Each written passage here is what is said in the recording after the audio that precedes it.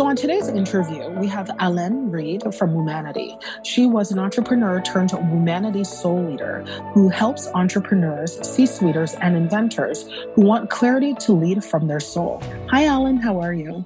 I am well. Thank you for having me. Oh, I'm so glad that you're on our show today to talk about leading soul leadership and leading from your soul. But before we get into having that conversation, I just want to talk a little bit about your movement called Womanity. What is Womanity? Womanity is where woo and humanity meet. Amazing.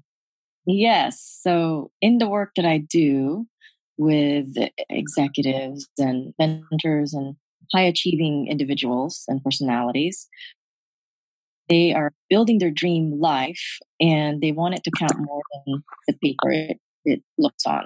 It's about soul deep level fulfillment and satisfaction. And part of that is getting to know who they are on an energetic, esoteric, soul level, basically. And some of that is kind of woo.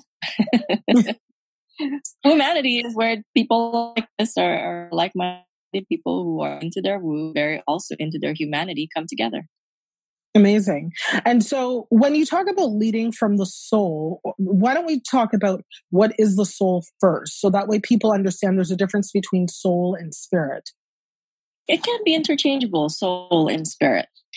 And what it is the aspect of you that was there before kindergarten got a hold of you, before your parents got a hold of you, before your siblings got a hold of you and told you how to be, before social media got a hold of you, before the likes got a hold of you, before, numbers got a hold of you and said, this is how you need to live in order to bring in XYZ.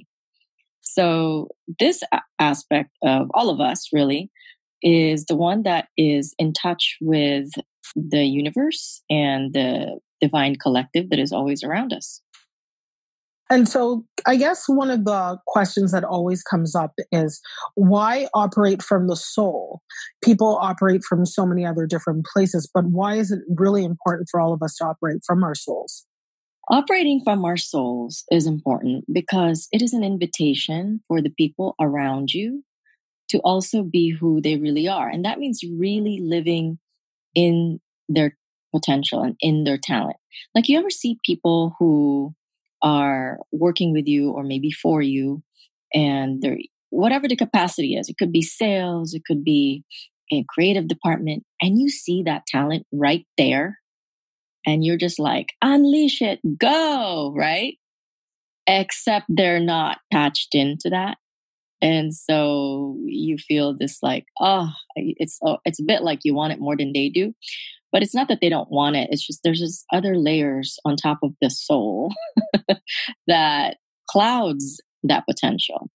And so leading from the soul means you yourself first is in touch with the complete potential of you, that you are comfortable with the light that is you and that is the shadow of you.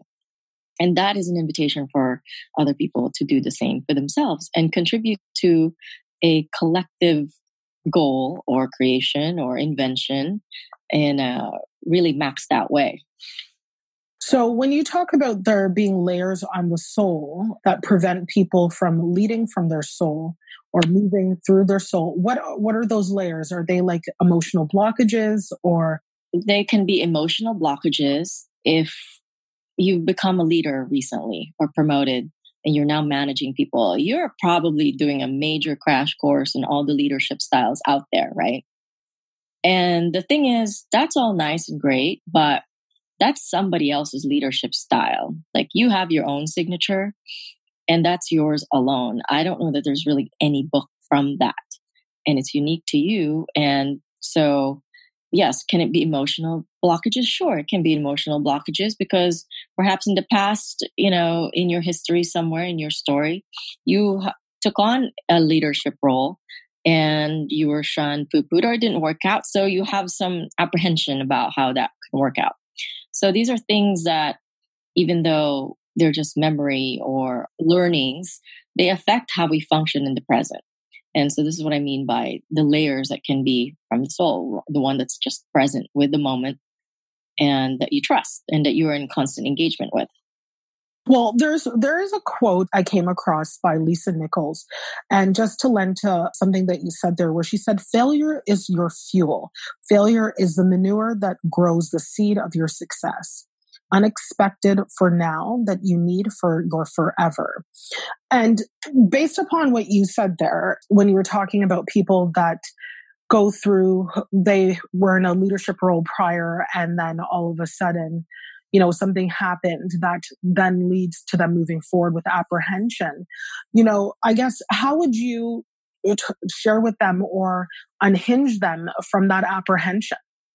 I would say that I would also take a look at it, because this counts for people who have had successes as a leader. Mhm. Okay. If you have success one time, second time, for those people, apprehension still exists. One is like, oh my God, can I pull that off again? I'm a little bit tired. I don't want to go through that again. That was a lot of work, so it doesn't matter really whether it's failure or success. Mhm. Well, I guess, would it be better to say that apprehension is more of fear driven and uncertainty is probably more, somebody can still be afraid but move forward, right? And so I think maybe it's not so much putting some sort of connotation on it. It's just allowing it to be that apprehension is what it is. And it's a part of the Yes. formulation of uncertainty. Yes. And apprehension is always going to be there. But what's behind the apprehension? Right. And that's why I was saying, is it fear Yes. or is it, because I know I can share from my own personal experience with everything that I share with you with our new launch this year and all of the myriad of different offerings, our value offerings that we're offering now through our company. I have uncertainty. And I will share this. The uncertainty I'm super excited by is the first place time in my life that I've ever felt unsure of myself, fearful a bit, and even insecure. And I'm transparent enough to share that as a leader.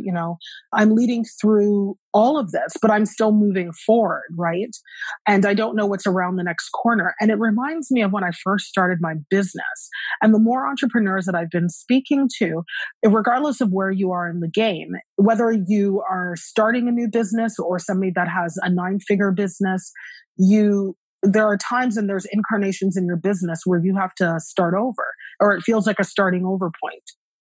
This is true. And frankly, I applaud you and admire you and all the entrepreneurs out there, because we all carry that with us, right? Mm-hmm. This uncertainty. And it isn't a sign of fear. Uncertainty is a reality, actually. Mm-hmm.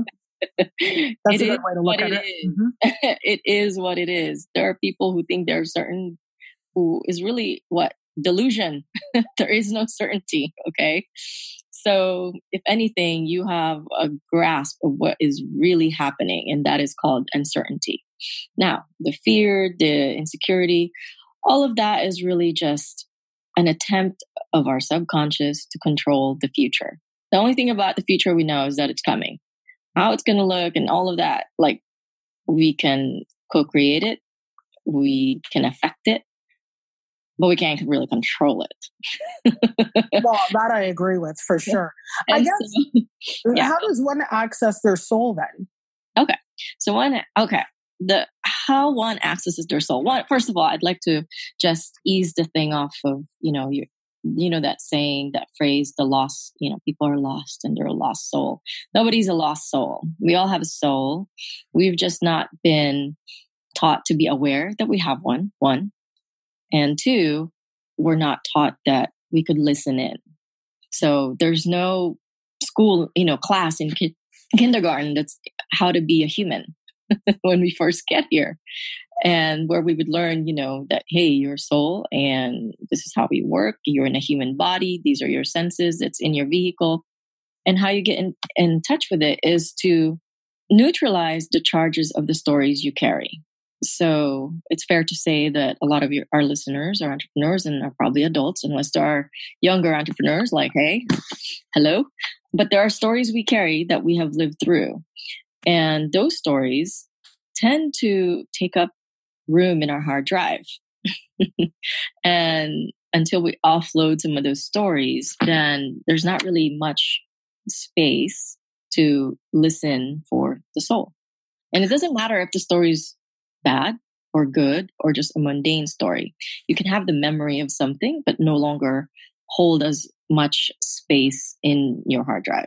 No, I agree with that. I think the one part is what you already alluded to, is that we are living in a world right now where it's very hard for people to drown out anything, even when they're in silence. I feel that's partially why when I talk to some entrepreneurs, they're very high performing at the wee hours of the morning because the earth is still. No one's humming, nothing's buzzing, and they feel that they can execute some of their best work. It's either the wee hours of the night, and I've seen this even with myself, around if I'm up past 11 o'clock, but like around that 1 o'clock to 3 in the morning, I find that I'm buzzing. If I go to sleep at my actual time and wake up around the time I usually do, around 4 or 5, I find that I execute on a very high level, and then I can like jump in when I get into the office. And I feel it's because we almost have the stillness. Do you think it's because we have the stillness to really become in tune with our soul, to access and to listen to our soul? Yes, because in those wee hours, there's nothing to respond to.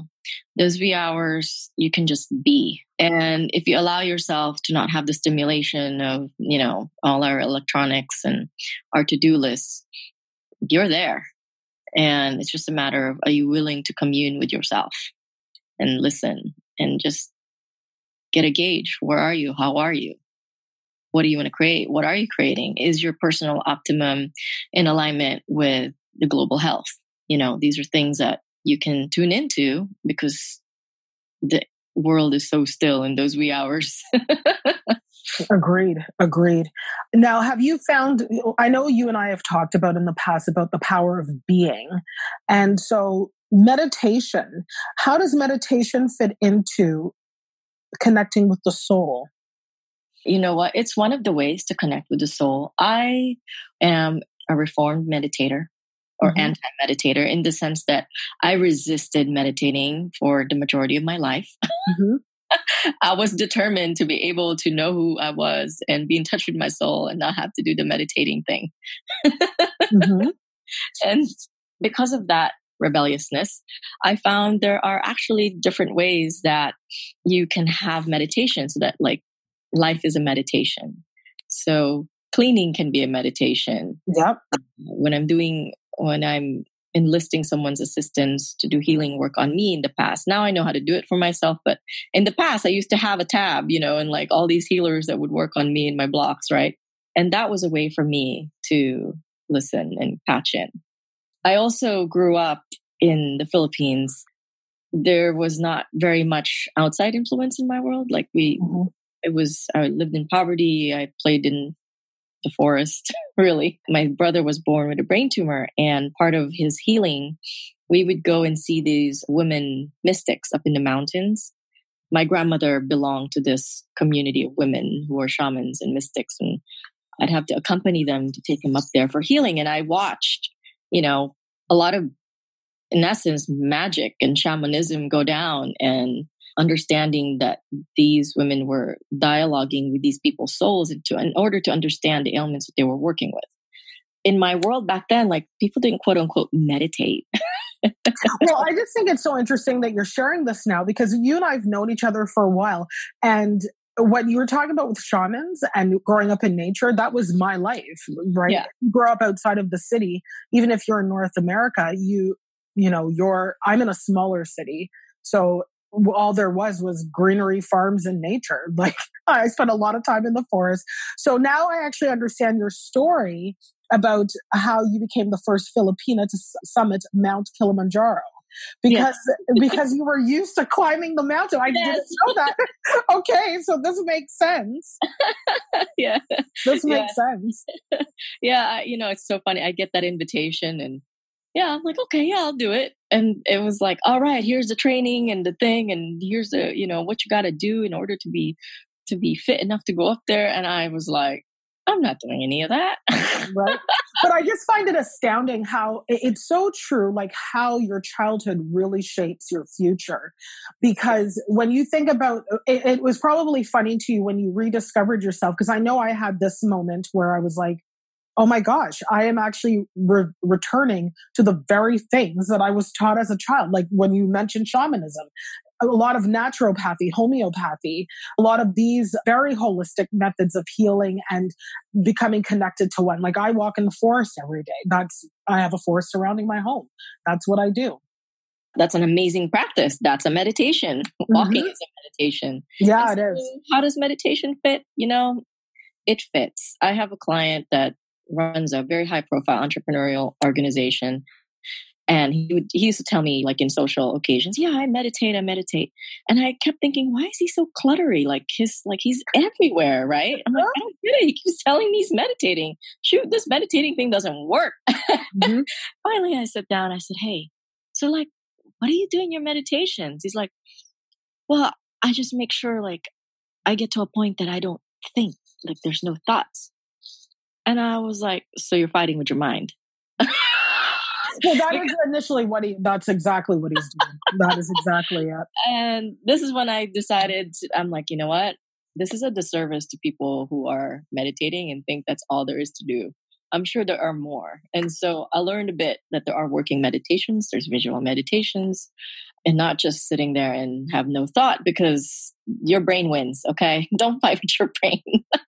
Well, no, I'm in agreement there with you. I know that my soulmate, he meditates daily, but he was also a monk. So he was trained to do that, right? And still very much lives that way and implements that way. And so a part of a lot of Westerners, when they attempt to implement meditation, they're using it as a form of escapism. I always say it's like they're looking to escape themselves. We're not understanding meditation is about recentering. It's not about escaping. It's restorative if it's practiced effectively. The biggest detriment in our Western culture is that no one has been taught how to implement it effectively. The depictions that they give are just, people sitting somewhere in the middle of a park or the middle of some place and just cross-legged and arms at the side and humming. And it's like, okay, let's slow down here. There's so many different ways that you can meditate. And you're right. That is misinformation, because when I see that and I'm like, oh, look at that. Somebody who's plugged out of life. Right. And that's not what meditation is supposed to do. It's supposed to tune you back into life. Exactly. That's why I'm saying it's restorative. And that's the part that I feel that people are missing with this. Meditation is supposed to be restorative, not something. And that's partially why people cannot implement it and develop the habit with it consistently, because it's not what you talked about, leading from their soul, or it's not something that comes natural. I walk because I was an avid walker when I was a child. And so being in the forest and having stillness and getting that great oxygen in my head, it's a total natural remedy for my ADD. I can't even tell you about the laser precision focus I have after walking in the forest for an hour and coming in and sitting down. I'm slower. I move more methodically. Like everything just happens. When I don't have that, I'm scatterbrained. I like fairness. Prayer is another way that I get centered too. If I don't have some of these things, I'm scattered and it's hard for me to get focused. I completely agree and identify with that. And I know many of your listeners are having the same experience. Yeah, for sure. And so then after all of the stuff that we've talked about, like how does that translate into soul leadership? Because I think we've already touched on parts of it. And then why don't we define what is soul leadership? So soul leadership is one that encompasses the entirety of you. The way most people are operating right now is based on knowledge, and knowledge is a function of the mind and the brain. These are, things like how you do this. When this happens, you do this. And to some extent, you're going to have to do that. There are labor laws, right? For example, that we stay within.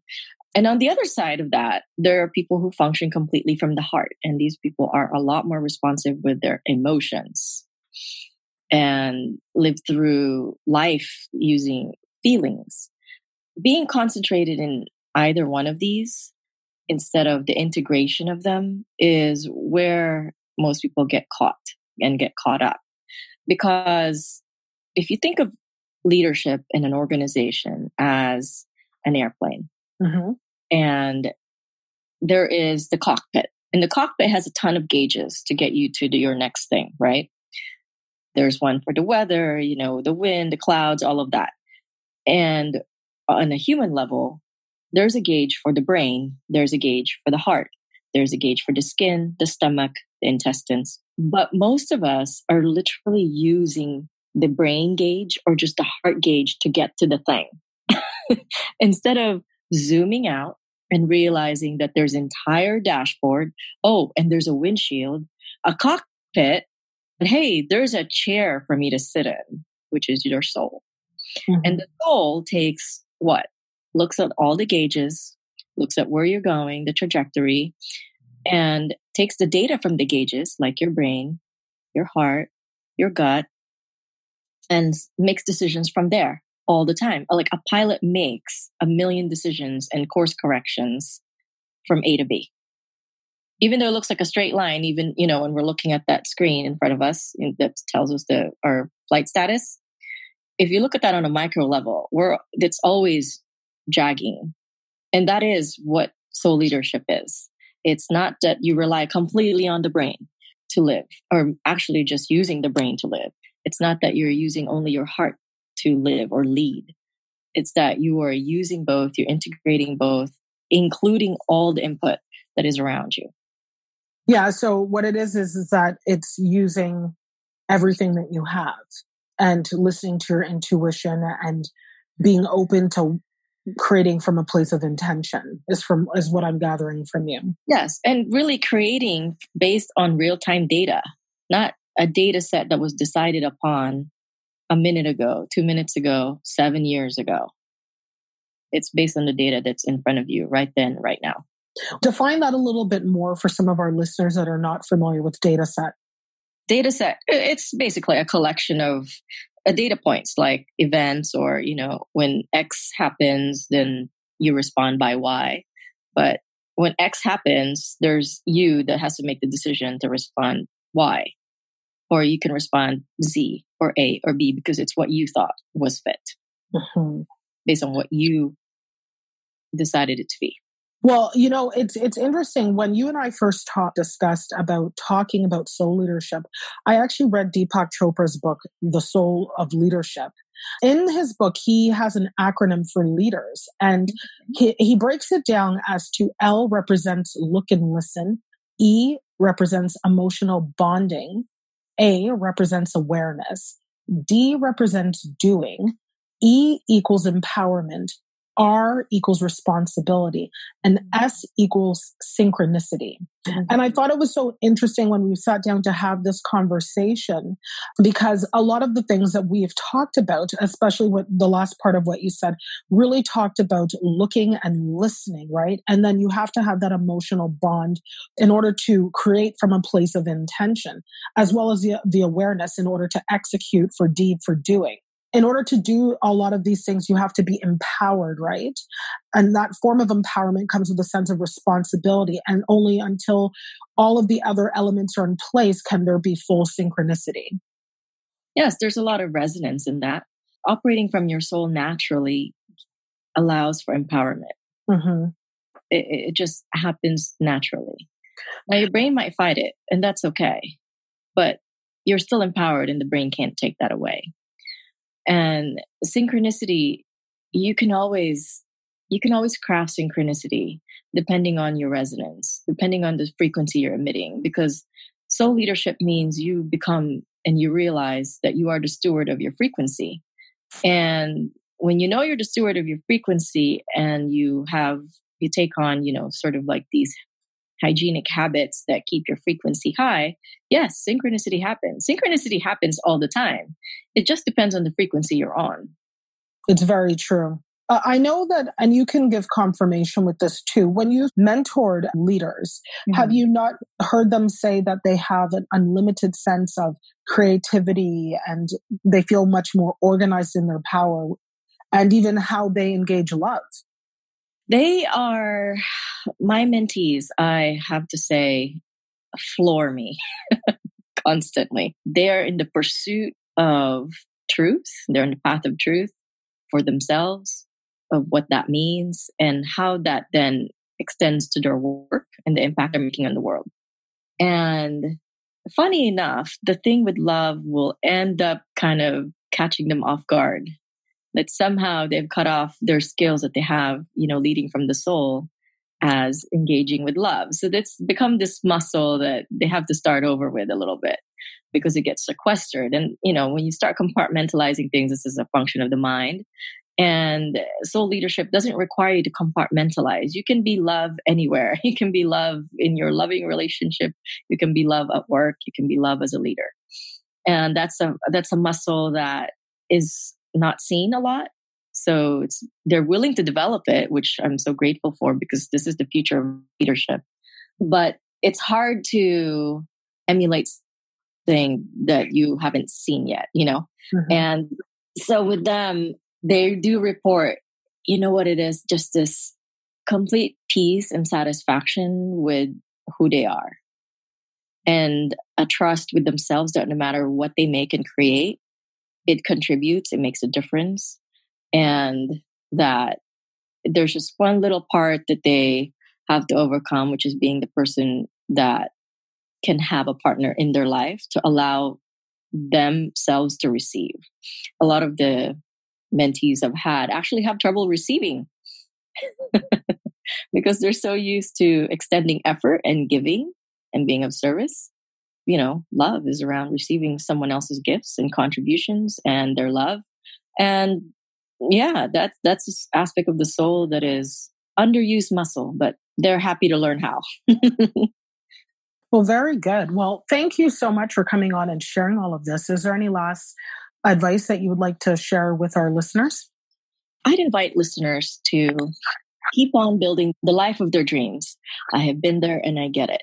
And I invite you to also be the steward of your soul, because there's really nothing like arriving at the top and realize you don't know where you are and you aren't completely satisfied, on a deep, deep level. And that's really where I invite people to have a look at soul leadership. How do you take care of your soul while you're taking care of your dream? And whatever it takes, go there, do it, have an adventure of it. Well, thank you so much, Alan, for coming on A Holy Living and sharing your insights. Greatly appreciated. Thank you. Thank you for having me.